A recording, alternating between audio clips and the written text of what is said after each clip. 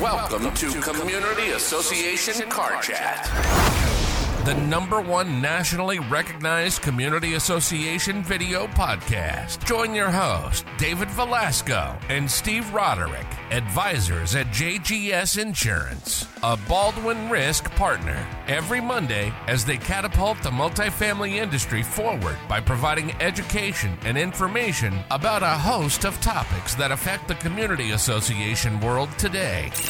You can watch the show every Monday at 9 a.m. Eastern live on LinkedIn or listen wherever you get your podcast as Dave and Steve give you your weekly dose of laughter and learning from the best in the industry. Let's get into this week's episode with our very special guest.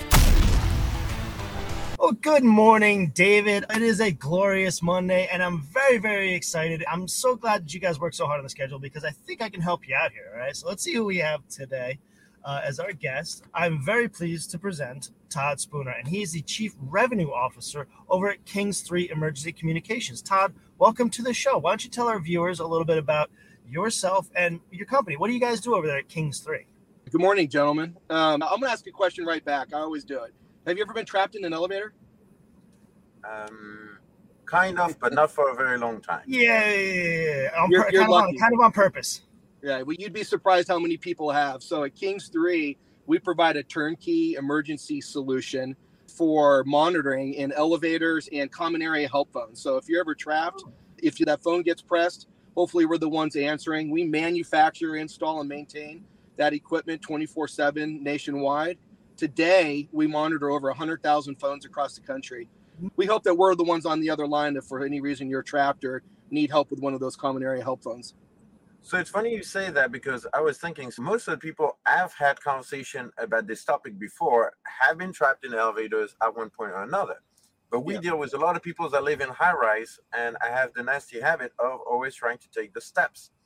So last time I was in Santa City, I actually got trapped in the staircase. It was exit only. I could not get back to the floors. I ended up having to go down 33 floors by foot because I couldn't get back into the building. That's definitely be a problem, and that's what I refer to sometimes as our common area help phones. In the industry, they also call those area of refuge. So sometimes buildings will have those types of phones on certain floors in case you're trapped in there too. Yeah. Oh, see, I got trapped in the stairs, not in the elevator. Trapped is trapped. Nobody likes to be trapped.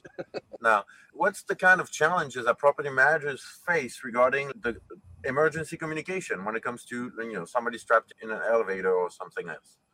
Yeah, the first thing that comes to mind for us that we talked to a lot of management companies about is really the reliability and maintenance around the phones.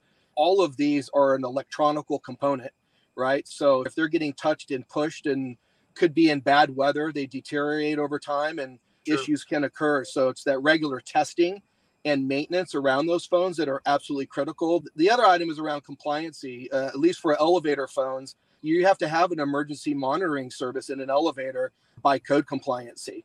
So if you don't have that, your elevator can get shut down. So it's pretty important that not only that it works, but the phone is being answered in a way that meets the code requirement. Lastly, just around cost management.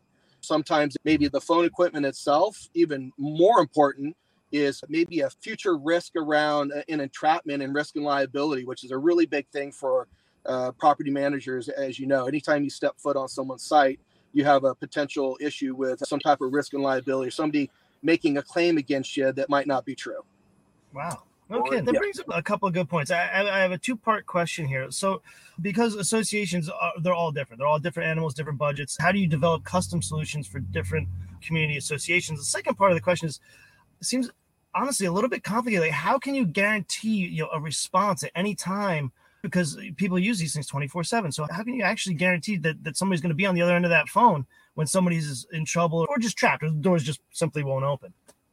Yeah, so a couple of things. The first one, custom solutions in our space would really hit around making sure that we can address their elevator needs, their AOR phones, like I mentioned earlier, their common area help phones. In some states around the country, they have very strict pool phone code laws. In the state of Texas, where I'm sitting today, you cannot have a public pool open without a pool phone. It's a huge violation. So we customize our solutions for being able to address pool emergencies, parking garages, stairwells, and all that good stuff. So to answer the second part of that question, I think the thing that separates us to be able to ensure the kind of service that we provide, this is all we do, right? So for us, we have an emergency dispatch center here in Texas. We answer the phone 24/7. And the thing that, again, separates us is we follow a really strict process in terms of how we handle those calls. And our dispatchers are not allowed to deviate from that script at all. It's got to be answered the same way every time. And then there's lots of other features associated with how we do it. They're all trained AMED, which is American Medical Emergency Training. So we can help people actually assist them in an emergency in the elevator to some degree as well. Wow. Well, that is pretty complex. I've learned a lot so far. Looking forward to learn more. Now, as far as your innovations that can be brought in terms of emergency communication, what does King 3 offers that makes you different? Yeah, some of our innovation, again, probably some is feature related and some is just the way we conduct our business. So just the way we're answering every call as an emergency the first time, every time, even though it may not be, because we know seconds count. As a result of that, often gets people in a place that's a lot better than maybe where they were when they first called and got entrapped. Then we have other things that go along from a technical perspective. So we have two-way communication on the device. It's hands-free. We're able to identify your specific location. And that's a big difference. Some people will say, even at a pool phone, well, that's okay. Everyone's got a cell phone today. Quite honestly, not everybody does. We've had some pretty serious calls come into our center where maybe their parent is passed out and the child comes to the pool, literally was not even at the pool. They come to the pool because they know there was a help phone there. So the way we answer those calls and to be able to respond to customers is critical. We also do auto testing of the line connection to make sure that that's working. Even though we suggest property managers routinely press that button and make sure that it's working, we still have the ability to do some testing on our own. And if something's not working, we call the property manager, have them check. And if not, we're rolling the truck to come out and fix it. Well, that's pretty cool because I've always wondering, like when you see the old-fashioned phone in the elevator, is that thing even working? I have so many questions. How does Kings 3 provide a solution? Can you provide an example? Like, so somebody's trapped in an elevator, right? And you said you have very strict protocols about how to handle those situations, and the people that are on the other end of the phone have a very strict. Can you give us just a short example of what would happen? Say it's 2:00 in the afternoon and I'm on my way to a meeting and the doors won't open. So what happens? So as soon as someone gets in an elevator, so you're going to want to look for that help button on the elevator. You hit that help button. That help button should hopefully be answered within 30 to 45 seconds. We answer that phone on an average of 6 seconds. We answer almost 200,000 calls per month. So that button gets hit. We immediately answer that phone and follow a really strict script, as I mentioned earlier. And we go through a protocol to make sure that they're okay. And then we have a call list that we follow based on the property management's preferences. One of them would be the elevator service company to roll their truck to get out there as soon as possible. Sometimes they can't get there as soon as possible. So there are times where we might just say, okay, everything's okay still, right? Okay, great. You're going to be okay. You're safe. Don't worry. We're going to get help. Is there anybody else that we need to call on your behalf? We've had some fun stories and scary stories. Now, do you have video access inside the cab as well or no? I love that question. So yes and no, because this one is complicated. I'll try not to go too deep, but there's a building code, which is called the IBC, International Building Code. And then there's an elevator code group that's within that, which is independent, called ASME. And ASME has now put into their 2019 code the requirement to add video to either new elevators and or elevators that are going through a mod in states that have adopted it. So not all states have adopted it. But right now, there's 20 states across the U.S. that are requiring that in those situations. The biggest difference, though, is not just putting a camera in an elevator so you can see people in there. It's got to be able to communicate with the phone audio portion of it. So we support that service. We support that video monitoring as well, where we can look into the elevator and then be able to also drive pre-scripted questions, yes and no, to be able to hit the buttons. Really kind of an ADA, hearing impaired situation that is really a good thing to come to the elevator space because not much changes in our space, but that's a really important one. Okay.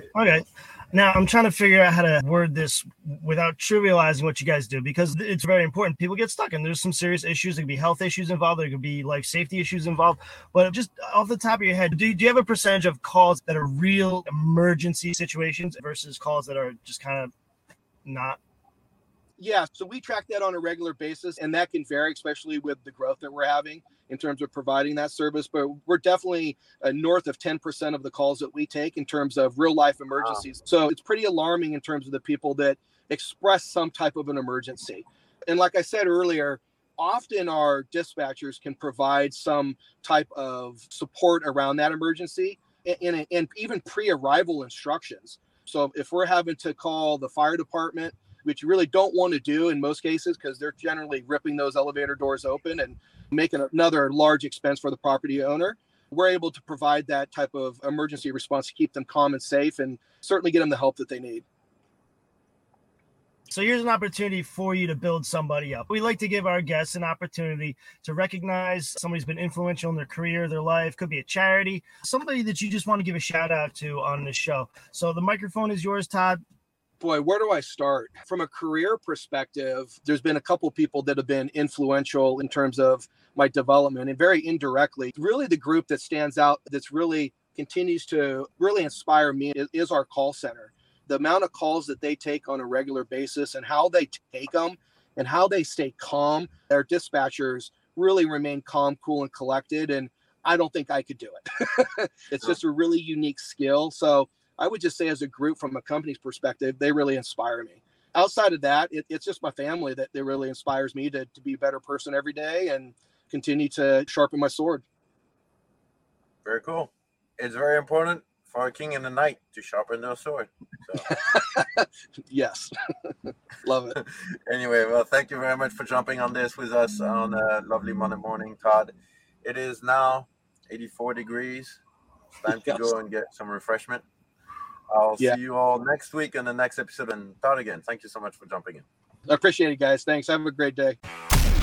Thanks for listening to Community Association Car Chat Podcast, the #1 nationally recognized Community Association video podcast. Go ahead and hit subscribe to get the latest podcast delivered straight to your phone or tablet each week. And remember, you can watch us live on LinkedIn every Monday at 9 a.m. Eastern on the Community Association Car Chat LinkedIn page.